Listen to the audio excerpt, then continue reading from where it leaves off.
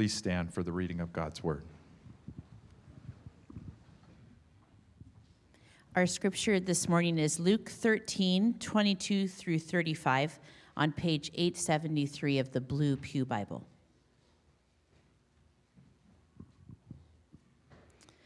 Luke 13, 22 to 35.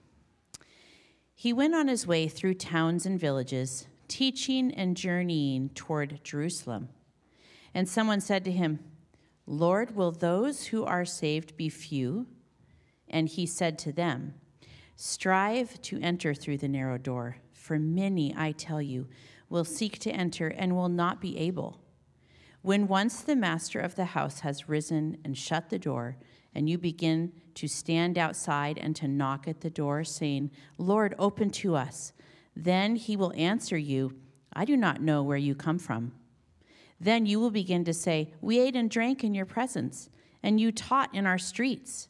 But he will say, 'I tell you, I do not know where you come from. Depart from me, all you workers of evil.'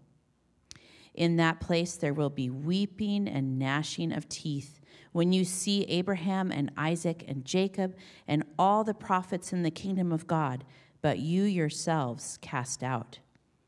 And people will come from east and west and from north and south and recline at table in the kingdom of God. And behold, some are last who will be first, and some are first who will be last." At that very hour, some Pharisees came and said to him, "Get away from here, for Herod wants to kill you." And he said to them, "Go and tell that fox, 'Behold, I cast out demons and perform cures today and tomorrow, and the third day I finish my course.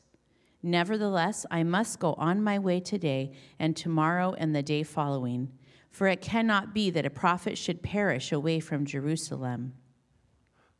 O Jerusalem, Jerusalem, the city that kills the prophets and stones those who are sent to it, how often would I have gathered your children together as a hen gathers her brood under her wings, and you would not. Behold, your house is forsaken, and I tell you, you will not see me until you say, 'Blessed is he who comes in the name of the Lord.'" This is the word of the Lord. Thanks be to God. You may be seated. My name is Brett Sweet, one of the pastors here. We'll see my voice can handle today. I mentioned probably a couple of months ago now, the story of John Stott in Australia, just croaking his words out. Every time he went back to Australia for decades, he would meet somebody who said, "Do you remember that night? I was converted that day." So let me pray. Lord, your power is made perfect in weakness. So what would be a better day for revival than today? Weak people in a weak church with a weak pastor, in a weak culture, with nothing to offer you. But Lord, you love to reveal your glory by rescuing people when they've got nothing and nowhere else to go. And so we come with nowhere else to go but through Jesus, our narrow door. In His name we pray. Amen. As nice as they were, we weren't particularly close to our next-door neighbors, the Rosses. So I was a bit surprised one day after I was watching Mrs. Ross and a friend of hers in their driveway. As we pulled up to our driveway, she wandered over and was talking to my mother. And as a grade schooler, I wasn't really listening very well to the whole conversation, but it suddenly became clear she was locked out of her house. The front door was locked. She could get into the garage, but apparently the door from the garage to the house was locked. The back slider was locked. There was no way in. She had her friend with her. Perhaps I don't know what happened to her keys or anything like that. But as she's talking to my mom, she looks at me and says, "I think maybe Brett could let us in." From the garage into the house, there was this very small door. It was about 18 inches by 18 inches. It was too small for a person. It might have been smaller than that. It was not made for people. It was the only remaining entrance into the house. It was a little wooden door with a little latch, and the reason why that was there was for firewood. You could hand firewood directly from the garage into right next to the stove in their living room. So I went over and she opened it up, and I realized, okay, I'm going to have to pull myself up, do a little pull up here, reach in, grab a hold of something inside, and squirm my way in like some sort of caterpillar or snake. But I was the man for the job. And I told Mrs. Ross that I could do it. There was only one way into that house. It was a narrow door, the one narrow door. I had to enter through the narrow door. So knowing facts about the homeowners, saying that I knew Mr. Ross was Carrie and Mrs. Ross was Joanne and their son was Michael and their daughter was Amanda, useless. Knowing where other doors were, useless. Knowing their address did not matter. Getting close didn't really impact. A garage is not a house. You had to get into the house through the narrow door. So Jesus tells us the same thing here in Luke 13, verses 22 through 35. The kingdom of God is like that house. There is one way in, and it's through one narrow door. So it's not about knowing facts about God. It's not about knowing people who can get into the house. It's not about knowing great historical figures who have entered the kingdom of God. Your race, your politics, your country, your family, your good works, your education, even your church do not get you in. There is only one way into the kingdom of God, and it's through the narrow door, Jesus. So the main idea here is a question, a very personal question. It's this: have you entered through the narrow door? Have you entered through the narrow door? It's always good to reflect personally here. Jesus, as the King, is the only entrance point into the kingdom of God. This narrow door is shaped like a cross. It's the outline of the God-man, Jesus Christ, on the cross, creating the door into the kingdom of God. So for help, we're going to look at how we enter the kingdom of God. We're going to see that you have to strive. You strive to enter through the narrow door. Strive to enter through the narrow door. We'll see what that means. And then you need to know how that narrow door was framed. Every door has been framed. The narrow door was framed as well. So we're going to look at how that happened, how it was framed. We need to know that. So first, when we think about have you entered through the narrow door, the first idea is strive to enter through the narrow door. Strive.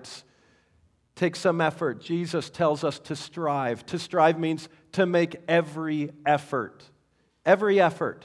So in this context, it means listening and responding to Jesus. Listening to who He is, who He claims to be. Responding with faith, trusting Him.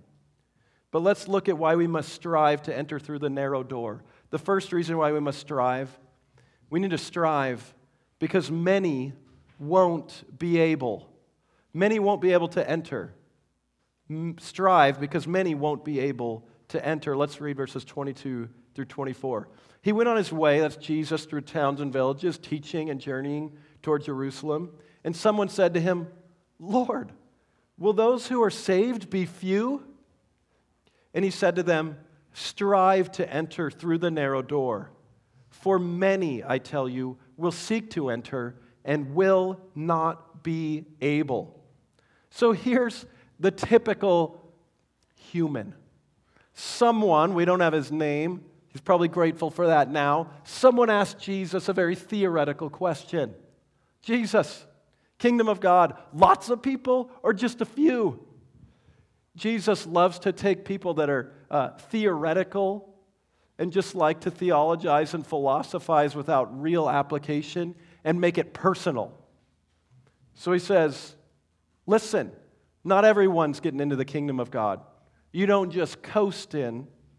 You don't just get in automatically. And you need to think about striving to enter.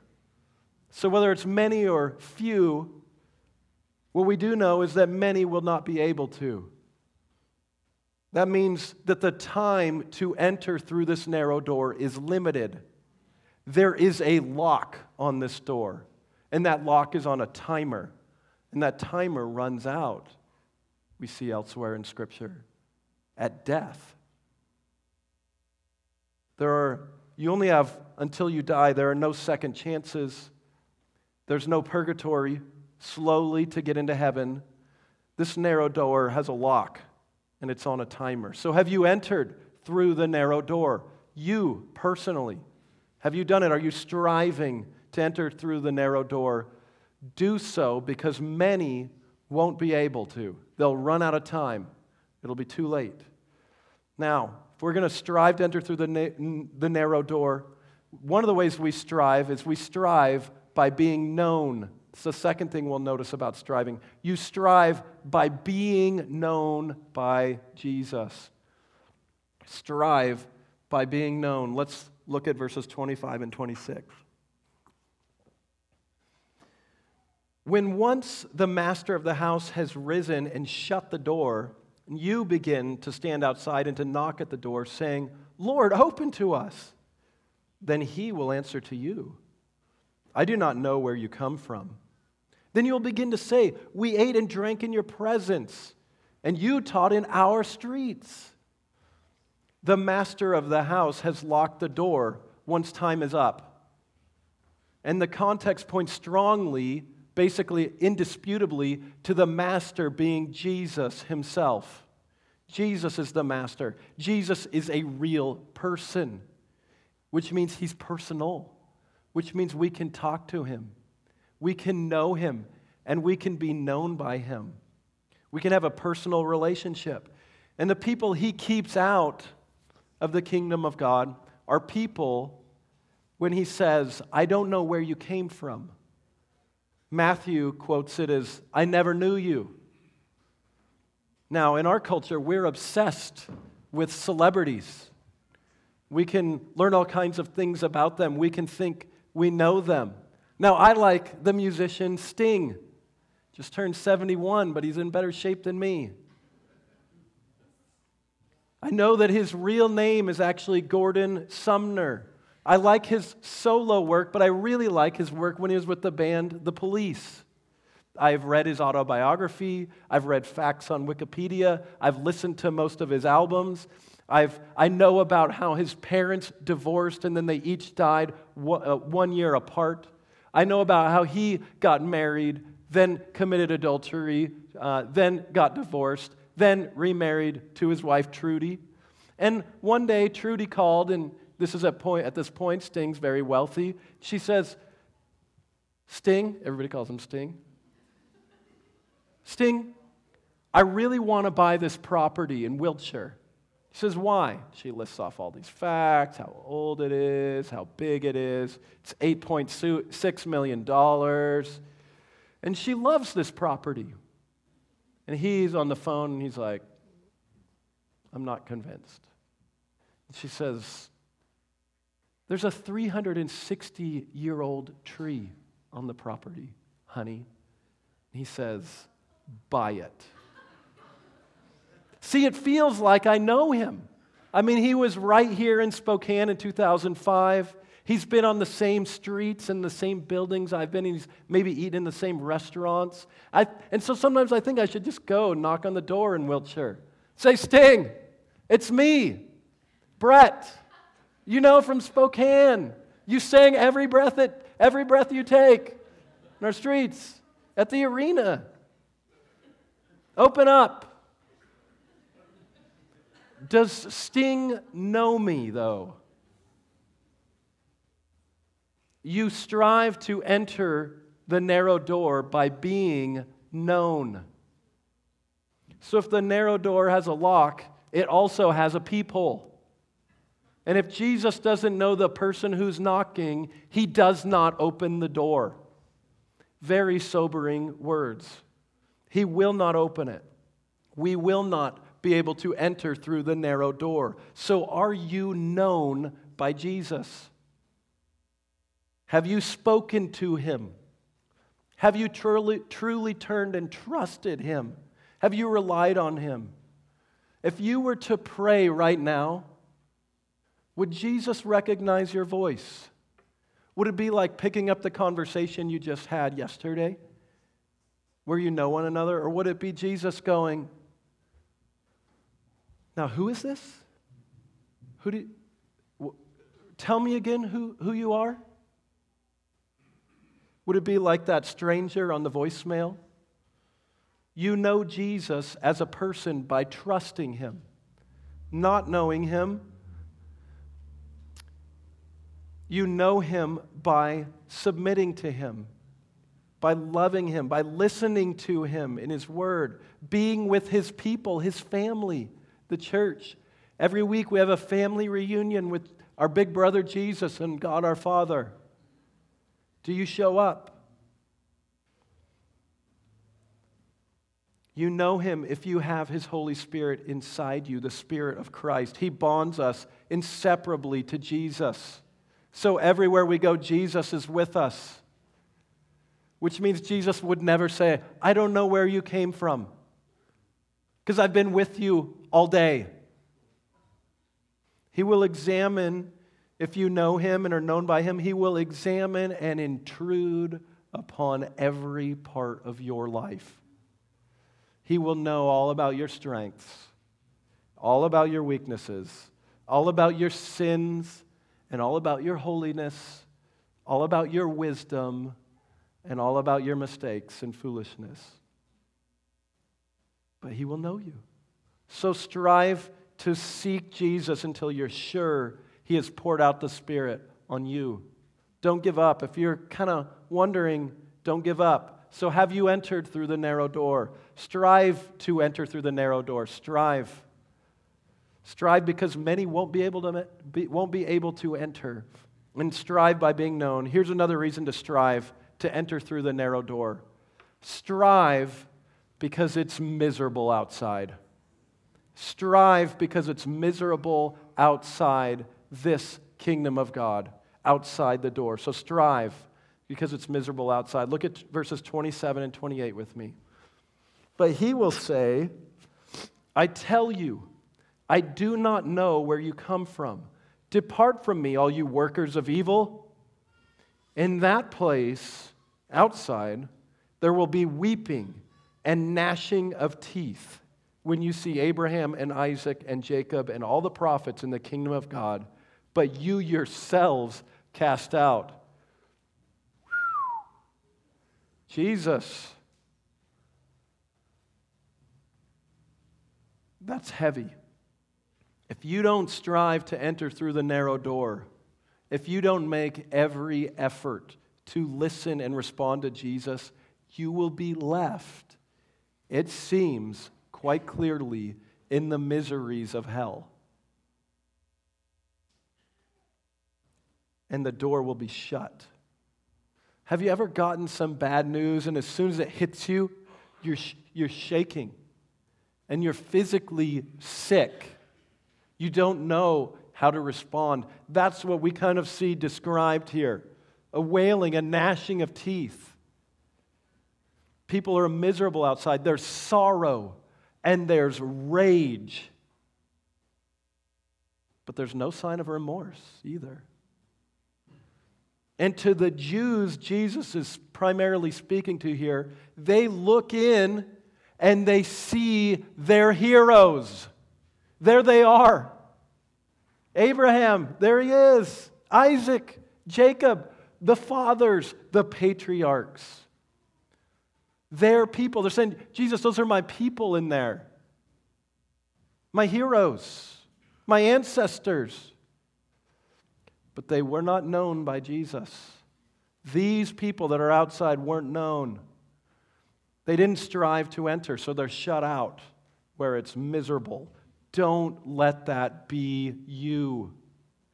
Strive to enter through the narrow door. Strive because many won't be able to. Strive by being known. Strive because it's miserable outside. And here's the last reason.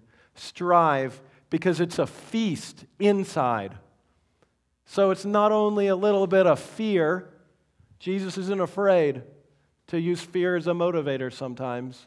It's also reward and pleasure that motivates us to enter through the narrow door. Strive because it's a feast inside.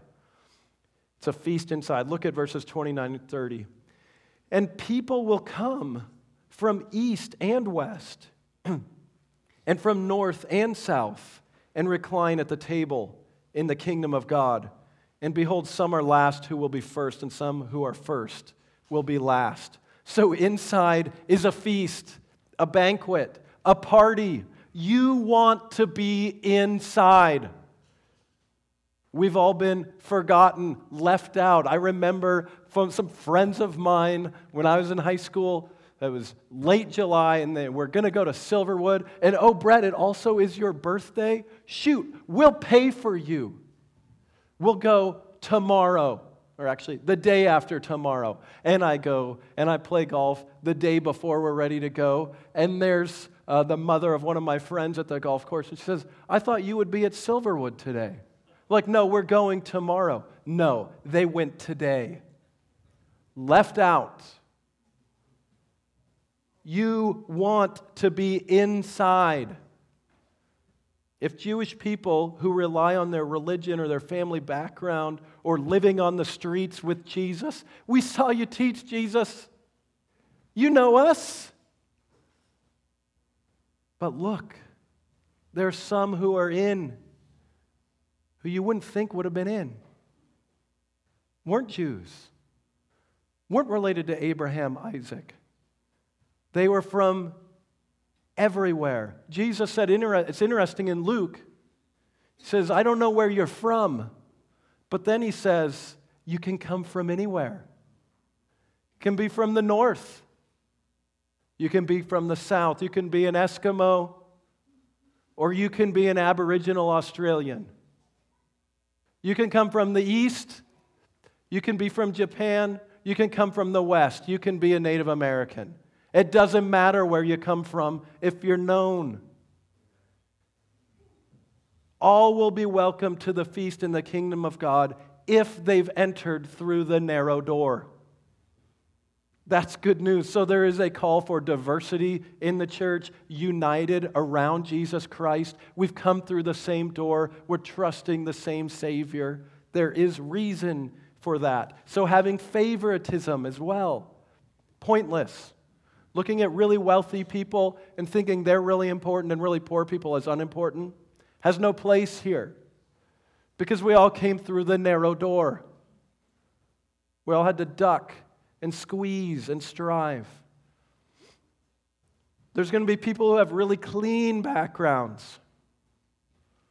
Everything's been stable, healthy. They're the fourth generation Christians, and their family were very productive members of society. And then there's these people over here where it's like, man, all I've got is Jesus. My life's a mess.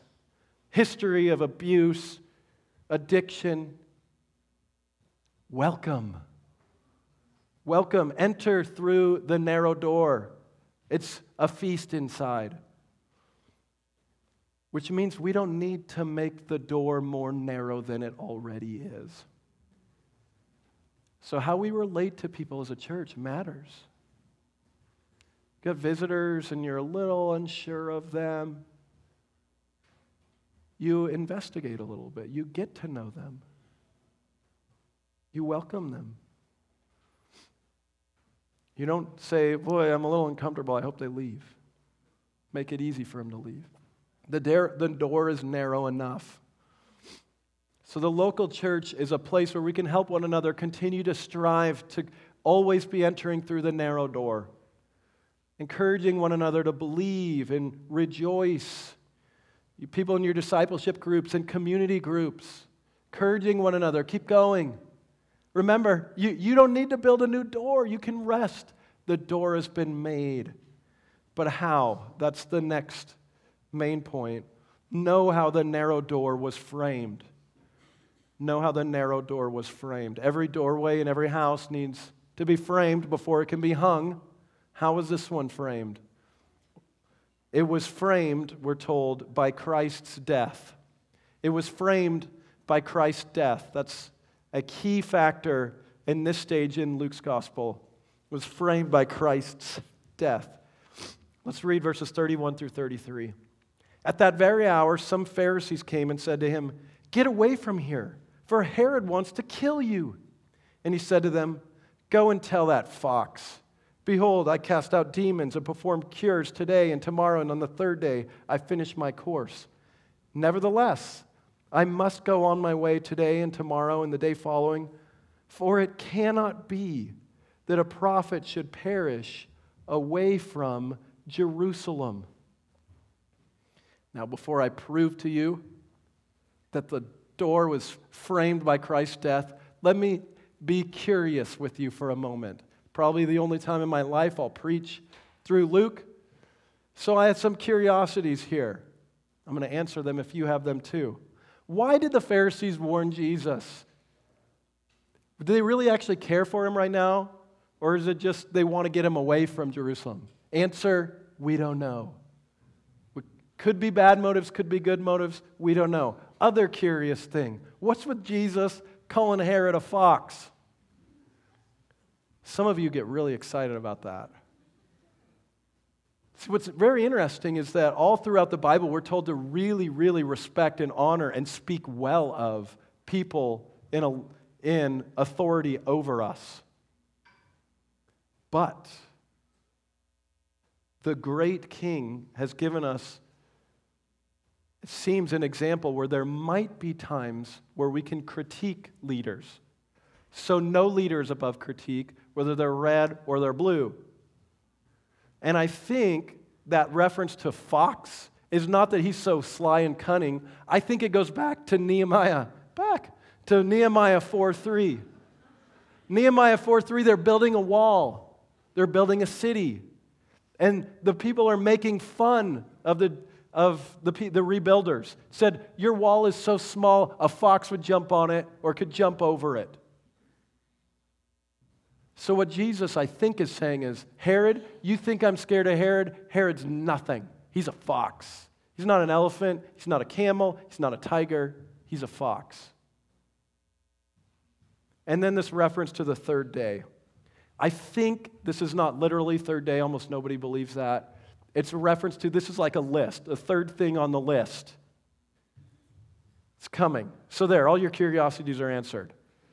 Now let's see again that the narrow door is framed by Christ's death. In Luke 9, Jesus told us he's going to Jerusalem. Why is he going to Jerusalem? To die. So every reference on Luke's travel narrative in these chapters, when you hear Jerusalem, what we are meant to think about is he's not just headed to a city, he's headed to the grave. He's headed to the cross. That's where he's headed. And God is in control of all of it. There was a course laid out for Jesus. There was a goal. He has been journeying the whole time towards his death to complete his work, the HCSB says, or to reach his goal, the NIV says. Every step toward Jerusalem was a knowing step towards dying according to plan. So the narrow door is cross-shaped. That's how Jesus framed it.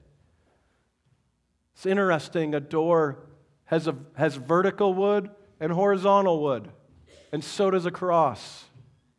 Jesus framed that door by his death. There's only one way to enter, through the narrow door. You must make Jesus' death your own. He must be your substitute, regardless of what the many or the few are doing. Here's what this looks like. Talking to Jesus. Jesus, I know that my sins have locked me out of the kingdom of God. I know I will never get in another way. I deserve to be left outside, where it's miserable, where I'll receive the wrath of God. I need you to make a way for me. I know you finished your course. I know you died on the cross as a substitute for sinners, taking all their wrath. Let that be for me. Not just for others, but for me. I believe that you died for my sins, not for just the sins of others, sins of mine. Thank you for dying so you could frame this door. Thank you for finishing your course and rising on the third day. Send your Spirit to help me strive to enter, to submit to you, to trust you, to love you, to rest in you. And when you really believe that, God looks at you and He says, righteous, welcome, you're in, you're safe, you're home. And He looks at you as He looks at Jesus, His Son, as holy. And it has nothing to do with your works. Have you entered through the narrow door? Know how the narrow door was framed. It was framed by Christ's death. Now, lastly, it was framed despite our unwillingness. It was framed despite our unwillingness. Let's read verses 34 through 35.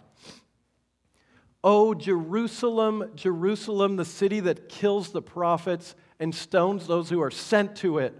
How often would I have gathered your children together as a hen gathers her brood under her wings? And you would not. You would not. Behold, your house is forsaken. I tell you, you will not see me until you say, blessed is he who comes in the name of the Lord. The reason why Jesus needed to frame the narrow door is because the people of Jerusalem and the people of Spokane are totally unwilling to submit to God. Jesus makes a profound statement here. He implies that when Isaiah and Amos and Ezekiel and Haggai and others were sent by God, they were sent by Jesus. Jesus saying, I'm God. They worked for me.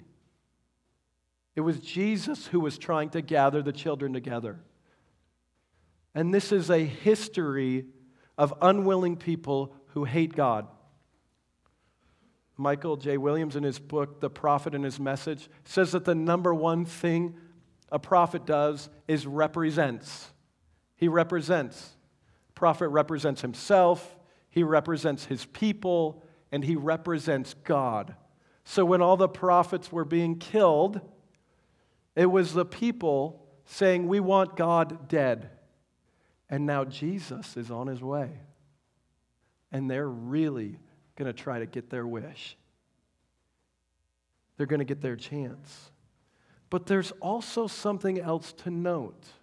We can stand back and say, those fools in Jerusalem, they know. I mean, haven't they seen the signs? Jesus is the one. We wouldn't have been like that. But here's something else, another principle that underlies the Old Testament. In Exodus 19:6, Israel is called a kingdom of priests. And priests represent people toward God. So the nation of Israel was meant to be a model, or really the piece of evidence of how a people relate to God. So Israel was meant to relate to God in such a way that all other nations learned from them and followed them to worship the living God. But the way Jerusalem and Israel and these Jews related to God was with hatred and unwillingness, refused to follow. And in many ways, they were the best as far as their relationship with God. So we would be even more unwilling. They were a picture of how mankind relates to God even with opportunities and privileges. And that was a picture of constant and repeated rejection. A picture of constant and repeated unwillingness. And there's a sense in which God wants us to see that we're just like them. They were representing us. So when Jesus says, you would not, saying we're unwilling. Everyone who rejects Jesus as the narrow door rejects him willingly. They're doing exactly what they want to do. It's our nature to do so. We don't really want to deal with God. We're dead in our sins, the Bible says. We can't even see the kingdom of God, Jesus says. It's foolishness to us, the Apostle Paul says. We need a new nature. You must be born again, Jesus says. So in the Reformed tradition, we look at our unwillingness and we see a massive reason to distrust ourselves and to humble ourselves, to acknowledge our sin. And then we look at the narrow door. If we were unwilling, what sort of love is this? To come and die for people who don't want him? What sort of power does this God have to give new hearts to people to want to love him, to want to be willing? What sort of grace to take the unwilling and reveal himself beautifully, to overcome our unwillingness? Say, you know what, you're resisting me, you hate me, but I love you. And I'm going to overcome you, change you so that you want me. And that's what we see in the Bible. Take out your heart of stone and give you a heart of flesh. What sort of love to promise to come back again? Verse 35, when we'll all see Jesus' blessed return as a rescue mission completed. Now, do you sometimes wonder why you look at the people around you and they seem really interested in spiritual things? They actually are excited to go to church on Sunday. It's not like they don't have to and they want to. You don't quite get it. It might be that you don't have a new nature yet. It might be that your heart is still unwilling. Ask God to overcome you, to defeat you in this way. There's misery outside and a feast inside. Now, I like apologetics. That's why I do Q&A a little bit on one of the reasons why on the first Sunday of the month afterwards. And I like to include it in a sermon here. And so there's this question. Why couldn't God have made the door wider? Why couldn't there be more doors? Even for those who aren't Christians. It's an interesting question, but I'm not going to answer it with apologetics. And here's why. Jesus didn't model that here. We could sit here, I could tell you, hey, here's why, these are the reasons, it makes sense, and God's glory and God's honor. All really important. There's one narrow door, Jesus says. He's acted to make it. Jesus says, basically, mind your own heart business right now. There's a narrow door. When you fall in a well, there's only one way out. You don't complain when someone lifts you out of it. If you're locked in a room and there's only one door, you don't complain that somebody finally comes along and unlocks it. You just rejoice that it's open. As long as you're alive, the door is open. Any door is enough. One door is enough, whether you're from the east or the west, the north or the south. And notice what God did to frame this door. He did all the work. You get in free of charge. No money, no good deeds. Your striving and efforts are merely a response to what Jesus has done for unwilling people like me, like you. So there are many wide doors out there, lots of them, but they won't get you where you need to be. It's not the color or the height or the shape of the door that matters most. It's where it goes. And the one you need is the narrow door. Have you entered through the narrow door? So love the people around you. Bring them to the narrow door. Bring them to the narrow door. Tell them of Jesus. When you're anxious and discouraged and worried, remember how the door was framed. Jesus doing all the work. You just being known by Him. You don't need to do all the work. You just respond. I made it through the narrow door.